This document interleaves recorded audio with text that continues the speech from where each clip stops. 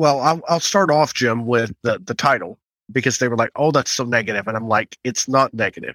It's about being smarter. It's not that I don't do stupid things every day, all day long, but it's about attempting to not be dumb."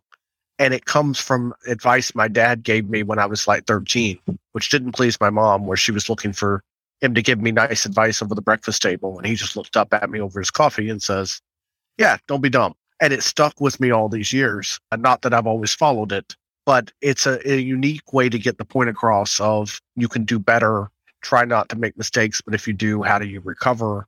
And that sets the context for the book of how do you lead and develop as an entrepreneur? How do you recover from mistakes that you make as rapidly as possible?